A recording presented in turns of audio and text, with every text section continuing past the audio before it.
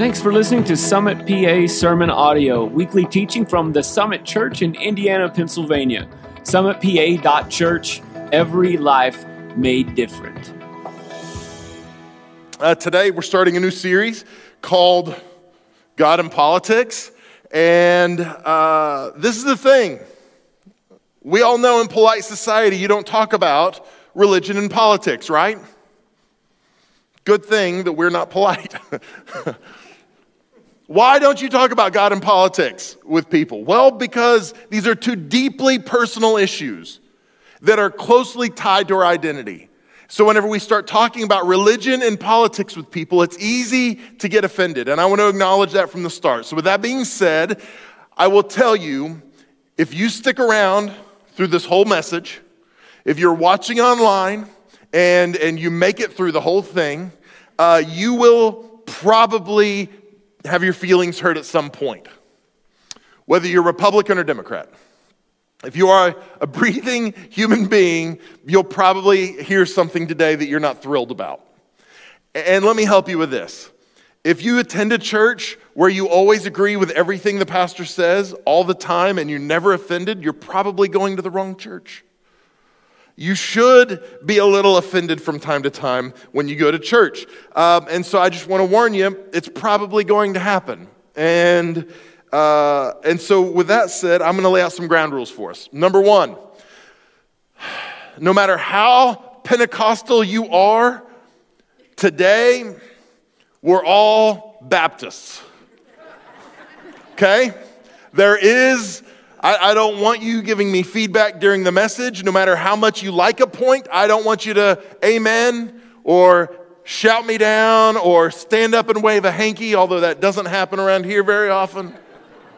I don't want that to happen because this is the thing.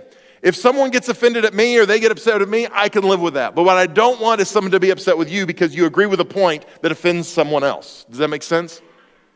So I don't want you nudging someone. I don't want you, like nothing like that, okay? Can we agree to that? Okay, that's your last one. That's it though, okay? So help me with that, because at the end of the day, the goal for this series, and you're going to hear this several times today and even in the next couple weeks, the goal for this series is for us to disagree politically and love unconditionally.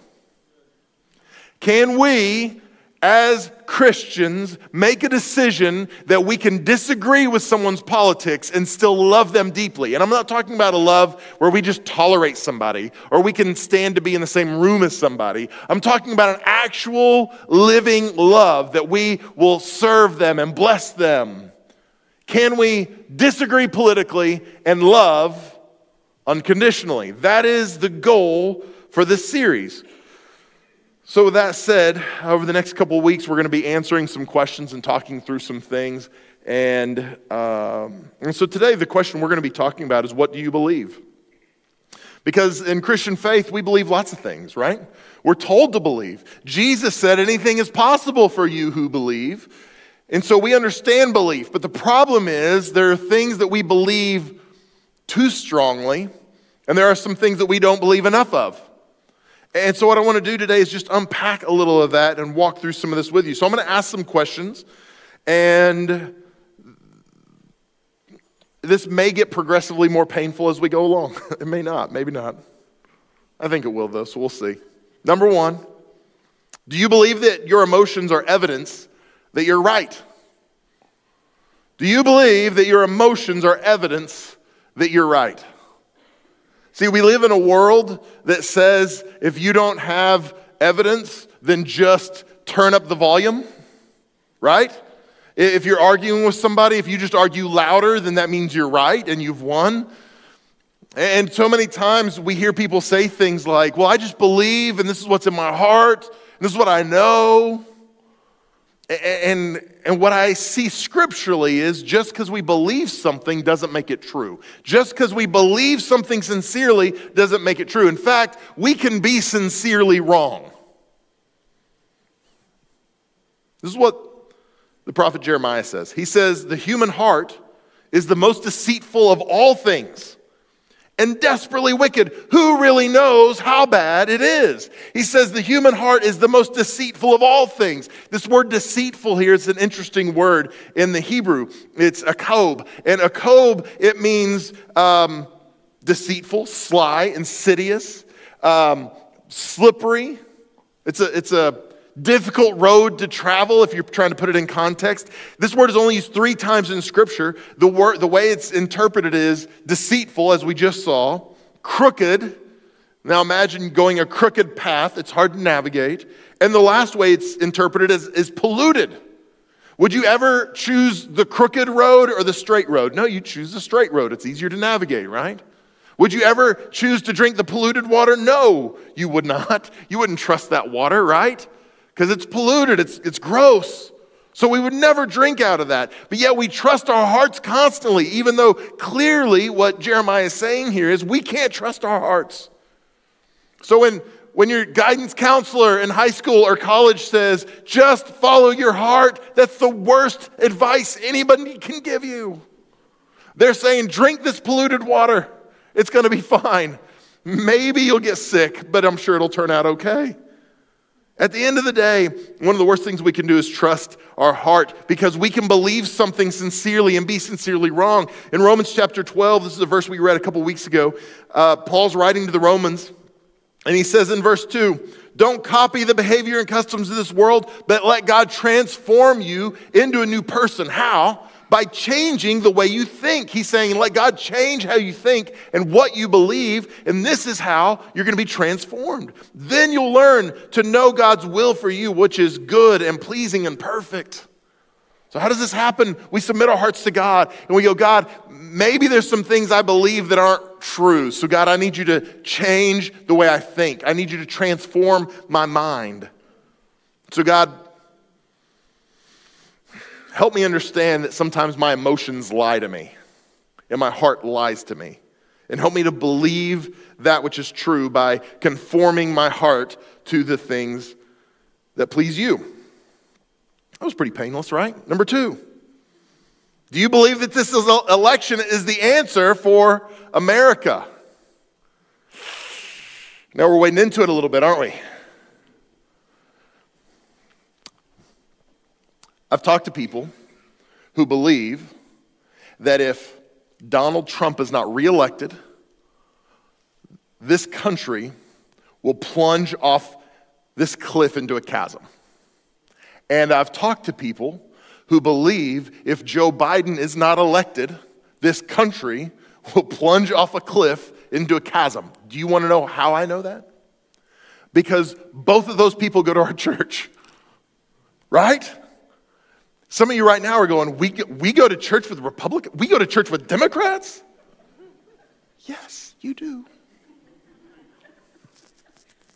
So I've talked to people who are concerned about the state of our nation and have said things like, this is the most important election in my lifetime. Maybe. What they're really saying is, our country's in trouble, and if my candidate doesn't win, then all hope is lost. Maybe. I want to refer back. There's a passage of scripture in 1 Samuel. In 1 Samuel, Israel was a theocracy. It was led by the high priest who was led by God. Things were going pretty well. This is what God had intended. And the people, the representatives of the nation of Israel come to the high priest, Samuel, and they say, Samuel, we want a king. He says, no, you don't. You don't want a king. No, believe us, we want a king, like all the other nations around us.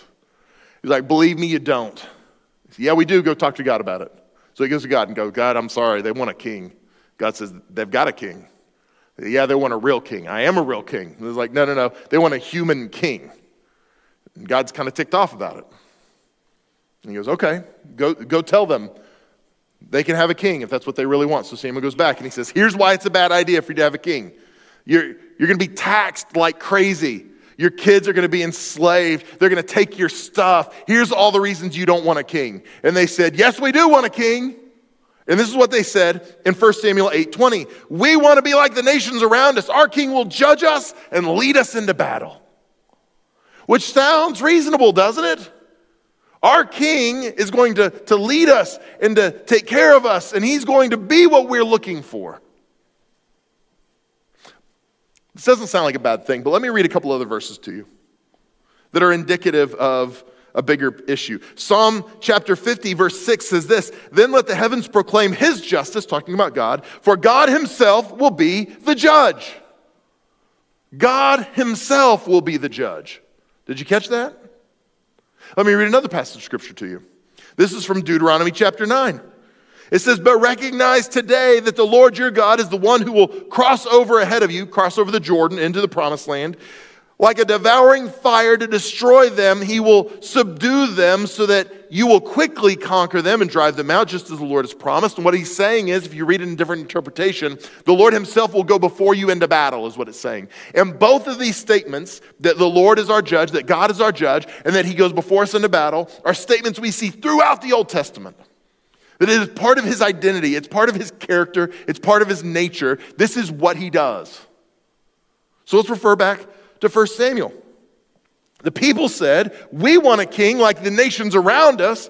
Our king will judge us and lead us into battle." And what they're really saying, and what made God kind of ticked off, was the fact that they were saying, "We don't need God, we've got a king.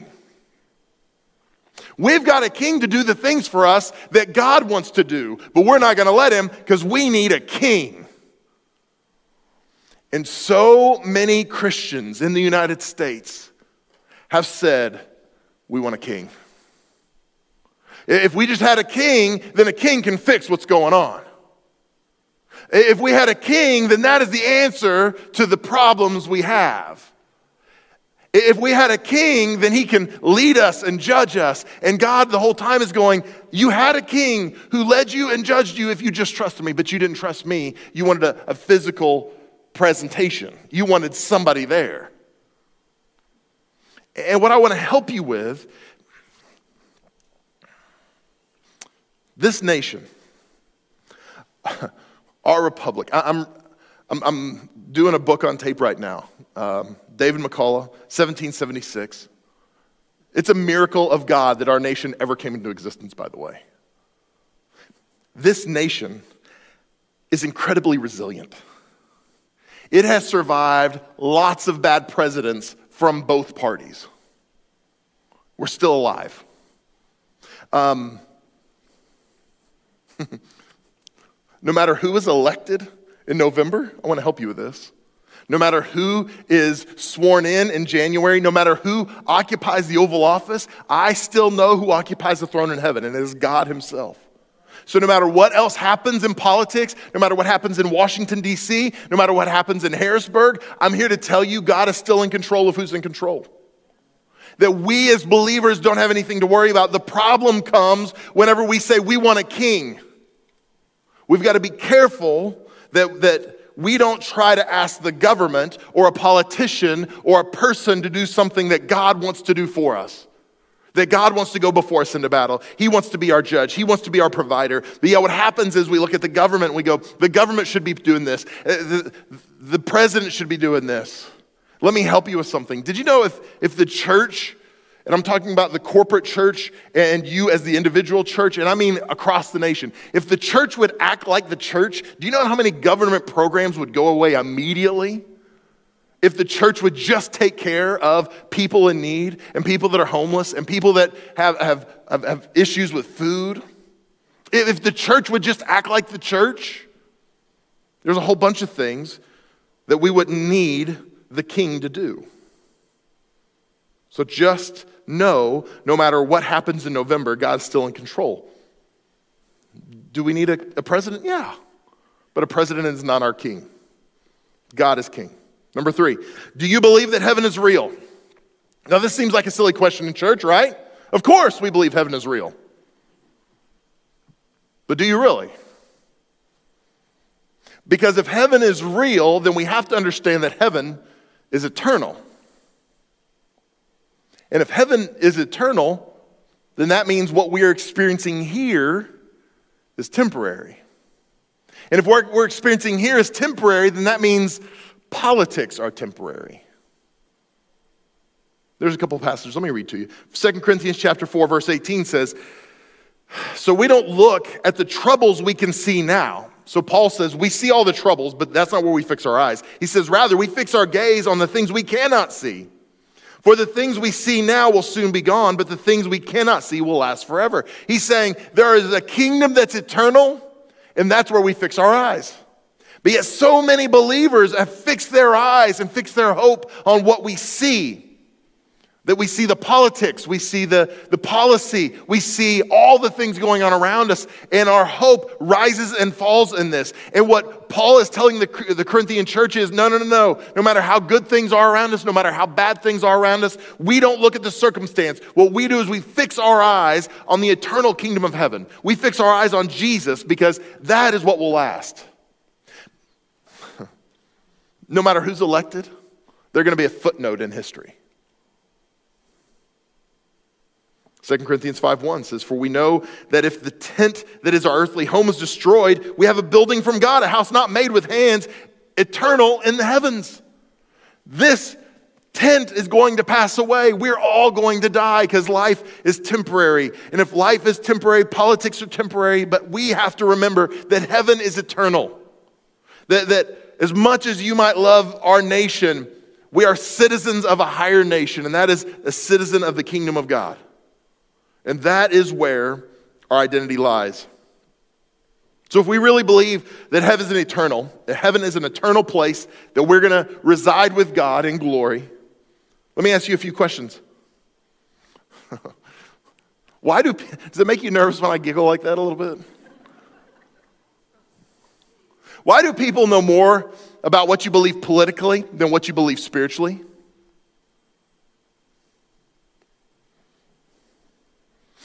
If we really believe that heaven is eternal and what we're experiencing here is temporary, why are you more comfortable putting a sign for a political candidate that you maybe have never met or will ever meet in your yard, but you're a little uncomfortable putting a Summit sticker on your car? I'm just getting in your business right now, right? Well, Pastor, my religion is deeply personal, and I don't think it's for other people to I don't want to force that on anybody. No. I've seen some of your Facebook posts. You're forcing your politics on other people. You don't have any issue with that. We will gleefully put a sign in our yard of our political candidate to announce to the world who we support. But when it comes to our faith, we want to keep that deeply personal. Do I have any problem you putting a sign in your yard? No. That is the beauty of our country. You can support whatever political candidate you want. Or not at all if you don't want to. If you put a sign in your yard, this is what I want to encourage you to do. If you are talking loudly about your politics, you better be talking equally as loudly about your faith in God. And if you're not, maybe you're supporting the wrong kingdom. Aren't you glad I told you earlier you couldn't say amen? Because I'm sure you all would have shouted me down, carried me out on your shoulders. Yeah, it's the greatest thing ever. I haven't been on Facebook really in about 10 weeks. And so if I haven't responded to a message from you, that's why. But I get on Facebook and I see some of the discourse. And if we really believe heaven is eternal, then why will we argue with people for hours on social media about a political view? And yet the only thing we ever post about our faith in Christ is a cheesy meme that says a picture of Jesus on it and says, like if you love Jesus, ignore if you love Satan, or something like that. We will post this kind of stuff, but we never have real discourse about our faith in God, about what Christ has done for us, how he's transformed us, how he's rescued our marriages, how he saved me from hell, how he brought my family together. We don't talk about that because it's personal, but I'm glad to tell you about why your political candidate is the worst person ever. See, the problem is we say we believe in heaven, and we say we believe heaven is eternal, but we live as if this kingdom is eternal. And we need to flip that upside down. Politics are temporary. Heaven is eternal. Number 4, do you believe the worst about the people who don't share your political view? Come on, let's be honest. It is so easy to do, isn't it? It's so easy to believe that all Democrats are or all Republicans are, right? I should have said this at the beginning of the message, but really, when you look at what we're talking about today, we're really talking about relationships more than anything else. This will work in your marriage if you'll apply it this way. Because just as easy as it is to demonize a Democrat or a Republican, it's easy to do that with your spouse. It's easy to see somebody that you might be in conflict with and believe the worst about them instead of believing the best about them. It's easy to do. Somebody in your office, they do something and you automatically assume the worst. Let me ask you a question. Have you ever found out somebody you know and love voted for the other political candidate and it shocked you? Like you had a moment where you're like, wait, what? Like maybe you saw a post or you saw a sign in their yard and you like almost had a wreck driving down the street. You're like, what in the world? I thought I knew them. I thought we were friends. I had them in my home. They betray me like this, right? Now I'm being a little dramatic, but don't we do that? I've had those moments where I was like the record scratch moment where like what just happened? Because we have these assumptions about our opponents and we assume that they are evil, that they're the worst. How do we come to that? Well, because that's what's driven into us. Have you seen political ads? They're insane. Do you like coronavirus? Probably not. Do you know who invented it? Donald Trump.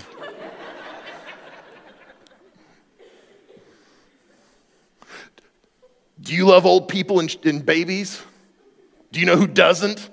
Joe Biden. If a vote for Biden is a vote against grandma. Right? Do you know why they do this? Do you know why you hear about why the opponent is bad rather than why my policies are good?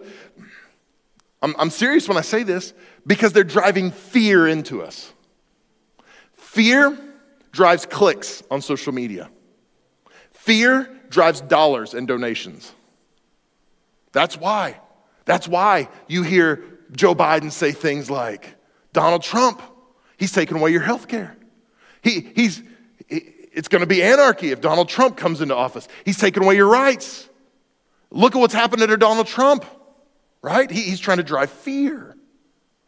Donald Trump does the same thing.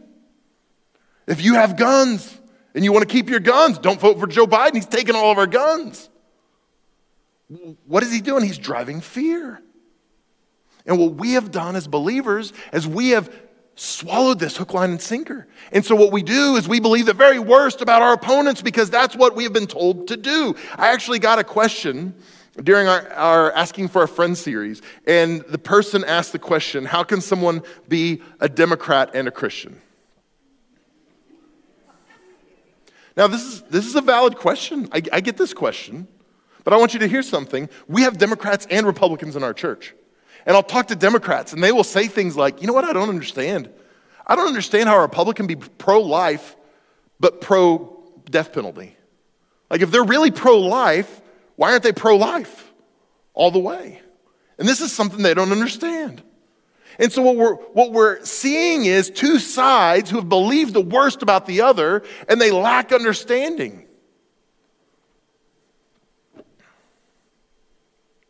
So they drive fear. Fear of loss, loss of rights, loss of health, loss of money, loss of power, loss of control, loss of life. And we do believe the very worst about each other if we're not careful. I want to wade into a couple things that might make you a little uncomfortable. Something, like I said, I've been off social media. Something came to my attention not too long ago. And if you have never heard of this, don't worry about Googling it. But somebody brought this thing to my attention. It's Pizzagate. Pizzagate is this theory that there is a ring of human traffickers led by prominent Democrats, and it's based out of this pizza shop in New York. and they do crazy things to children. Now, lots of people believe this theory. And as I've talked to some people about this, they were very sincere in how they felt. They were hurt by this, the thought of children being hurt. And so I don't want to downplay that part of it at all. But as I started looking at it more, what I realized is this looks a lot like this prominent theory that's kind of been woven through history. Like literally for thousands of years, this same kind of idea has been propagated against different groups. In fact, the Jews were accused of some of the exact same things that Democrats have been accused of, according to this theory, throughout the centuries. And this is one of the reasons why Jewish people were persecuted by the Romans. And even in the last 300 years in Europe, they've been persecuted because people believed that Jewish people were hunting kids down, capturing them, and drinking their blood. So when I began to get into this and read it, I realized this is just the same recycled theory that's been propagated over history. This isn't new. And so as I talked to people, they said, well, what if it's real? What if it's really happening? And I said, well, do you know what doesn't help? Is throwing a fit on social media about it. Do you know what does help? Go get connected with the human trafficking organization like A21 and say, how can we put a stop to human trafficking? How can I donate money? How can I give time? How can I work remotely to help end human trafficking? That's what will solve the problem. So we have theories on the right that we've believed the wrong things, and we've got theories on the left that we believe the wrong things.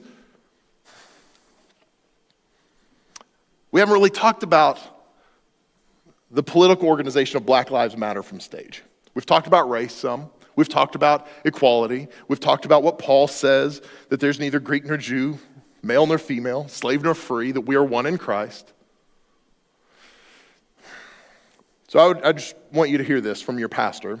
I believe the Black Lives Matter as a political organization is nefarious. It is anti-Christian, it's anti-God, it's anti-Orthodox church because they are anti-family, and they have stated such.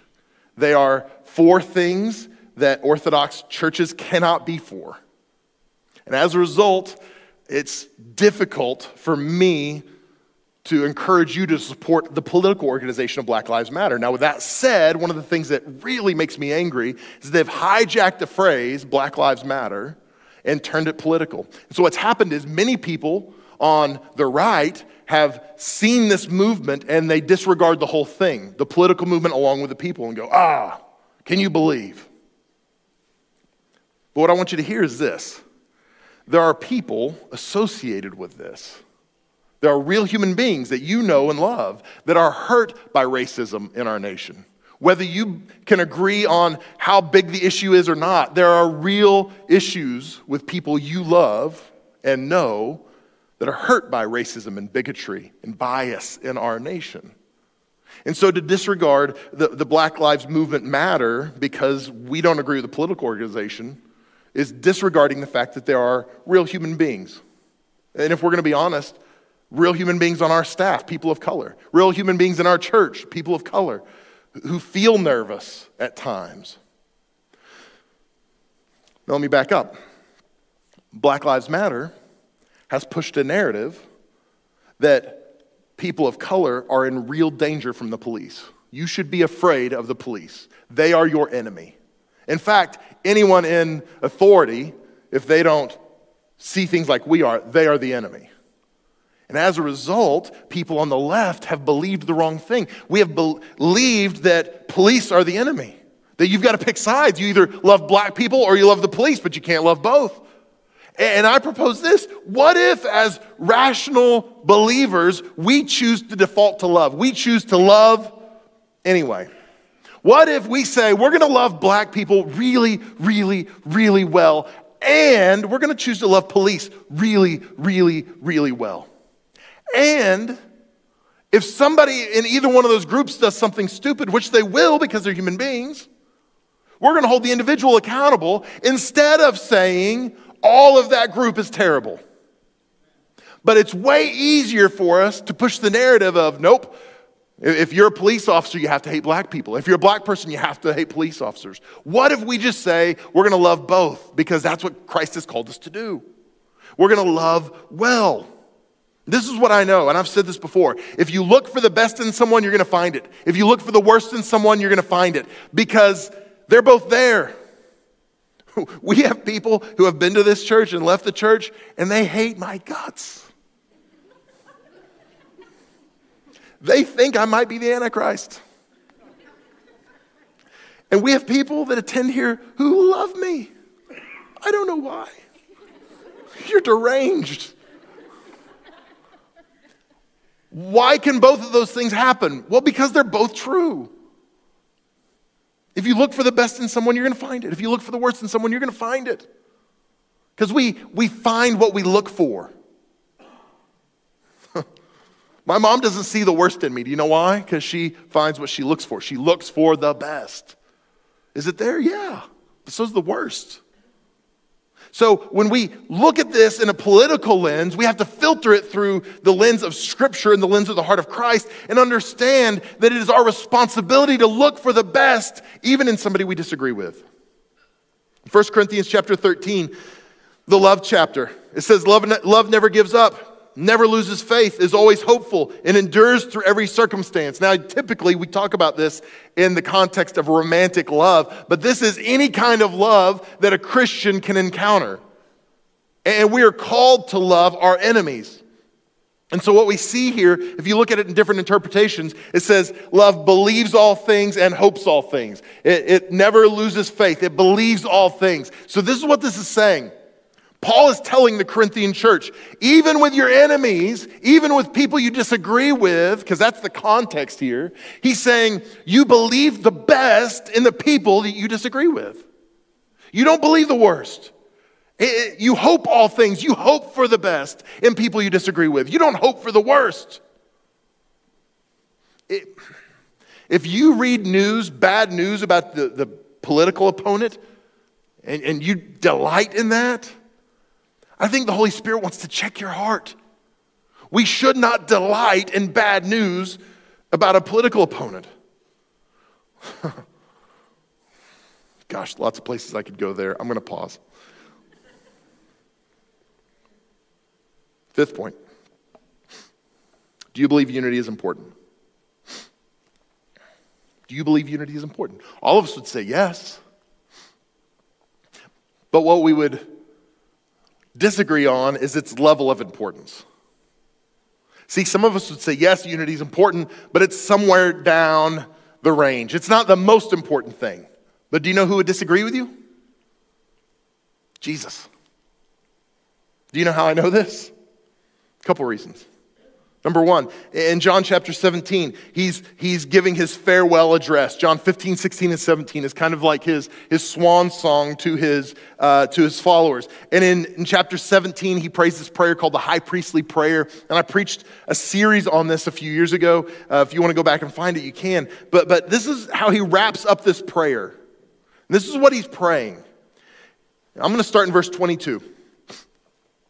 He's praying to God, and he says, the glory that you have given me, I have given to them. He's talking about his followers. So he says, God, you've given me glory, and I've transferred it to them, that they may be one even as we are one. He says, I've given them your glory so that they could have unity in the body of Christ.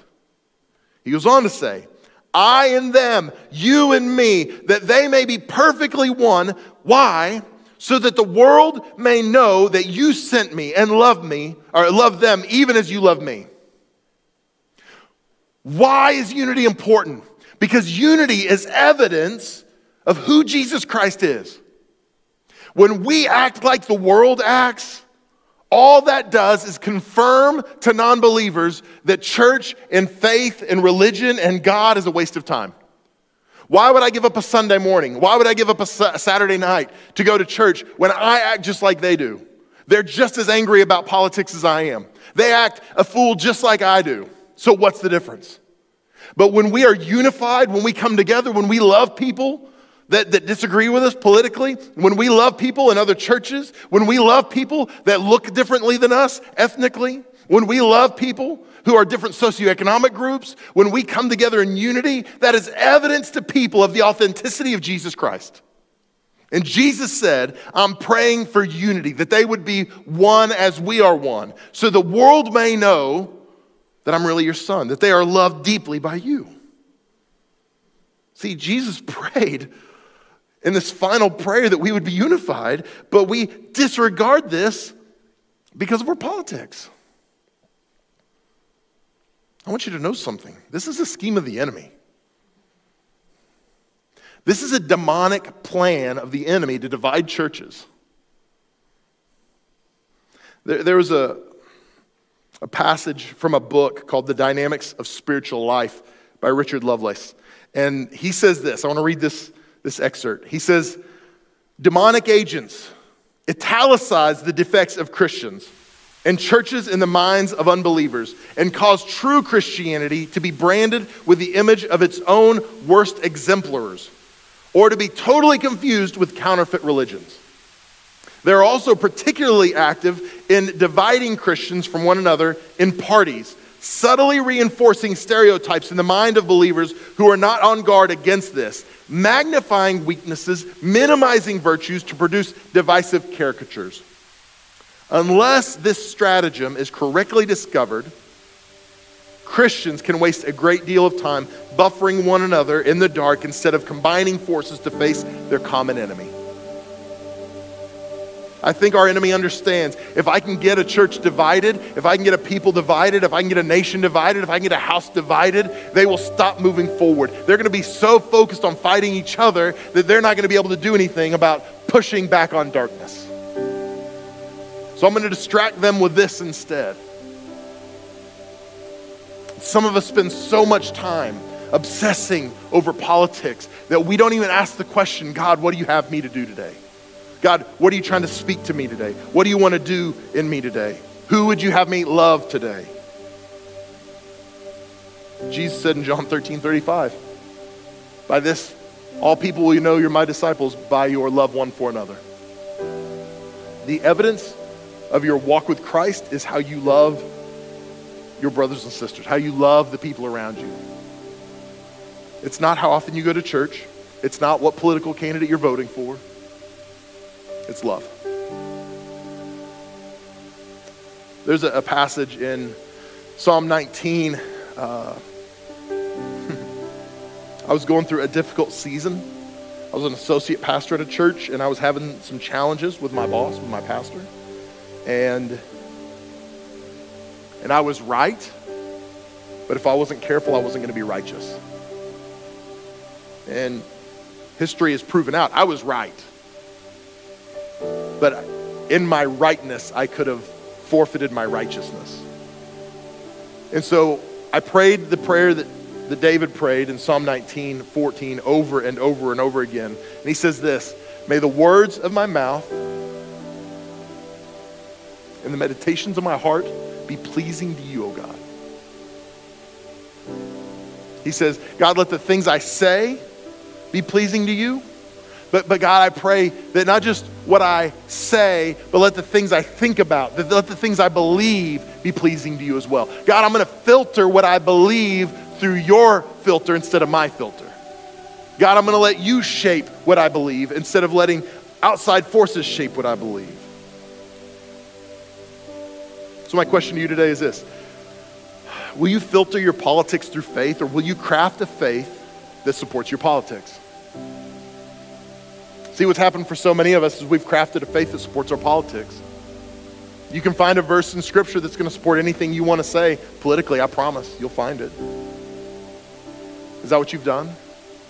Or do you say, God, I'm going to lay down all of my political convictions and I'm going to let you direct me. I'm going to let you guide me. I'm going to filter all these beliefs through Scripture. I'm going to filter all these beliefs through who you are instead of who MSNBC tells me I should vote for, or CNN, or Fox, or OAN, or whoever it may be. God, you're going to be my source. So here's what I'm asking you to do this week. Throughout this series, I want us to pray this prayer together. I want us to be praying this prayer. Make us one so that we can influence the culture. Start with me. Make us one. Unify us. Let's pray this prayer that Jesus prayed in John 17. Make us one, God. God, help us to lay down our preferences for the unity of the body. Make us one so that we can influence culture. And this is the hard part. Start with me. This reminds me of David when he prays the prayer in Psalm 139, search me and know me. If there's any unclean way in me, if there's anything that displeases you, show me. God, start with me. God, if there's anything in me that's not pleasing to you, if there's anything in me that causes disunity in the body, God, show me, reveal it to me, start with me. The other thing I would ask you to do is this. Find an opportunity to unconditionally love someone you disagree with politically. So find an opportunity to love someone unconditionally that you disagree with politically. Now, if you don't know anybody who disagrees with you politically, maybe we need to talk, okay? Maybe your bubble is too small. Maybe you need to begin to reach out a little bit to some people who think differently than you do. Find someone that you disagree with and love them unconditionally somehow. Bless them, encourage them, pray for them, do something. And I promise your heart's going to begin to shift. Because on the other side of every political disagreement is a real human being that Jesus died for and loves. What do you believe? You know, our belief system has to begin with a belief in Jesus Christ, that he is Lord, that above all else, he is Savior, and he's the one we can trust. So if you're here today and maybe you've never put your faith and your trust in Jesus, today is your day. So I want you to bow your head, and I want you to close your eyes all over this room. Heavenly Father, thank you. Thank you that you have given us so much. You've given us breath, you've given us life. God, thank you, most of all, that you've given us your son, Jesus. God, I repent of the times that I found my hope, that I found, put my belief in a political party, in a politician, even in our government, in our nation. God, today, collectively, we put our hope in you. We put our belief and our faith in you, and we're asking you to do what no politician can do. So God, minister in our hearts today. I pray if there are things we've believed that have been wrong, that have been contrary to Scripture, God, root that out of our lives. Help us to remember that we are first and foremost Christians. So God, I pray that you would bind us together in love, that you would bring a sense of unity, not to just to this church, but to your church. God, I pray that the church of Jesus across this nation would be unified like never before. I pray that it would be a sign to unbelievers like never before, that we love unconditionally even when we disagree politically. God, I pray for those that are here that don't know you, that have never surrendered their lives to you, that have never said yes to you, that they believe in you and they surrender their life. Let today be the day. Now, with your head bowed and your eyes closed, if you're here and you'd say, Mel, I'm not really in relationship with God, I'm not really walking with Christ, but I want to be. I'm not going to embarrass you. I just want to say a prayer with you. So if you're here today and you'd say, Mel, pray with me. I want to make Jesus Lord of my life. I want to believe in him. Would you be bold enough to slip your hand up real high where I can see it? You can put it right back down. Is there any? You'd say, Mel, pray for me. Today's my day. I want to make Jesus Lord of my life.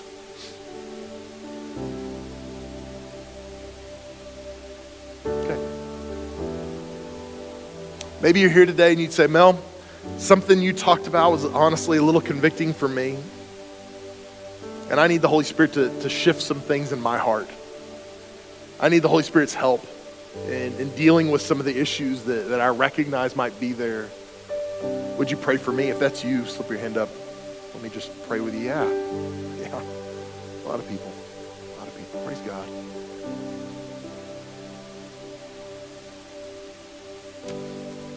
Heavenly Father, I'm so grateful that you didn't send Jesus to save us from bad politics. You sent Jesus to make dead people alive. So Lord, I pray that we as your people would not get sidetracked on things that don't have eternal consequence.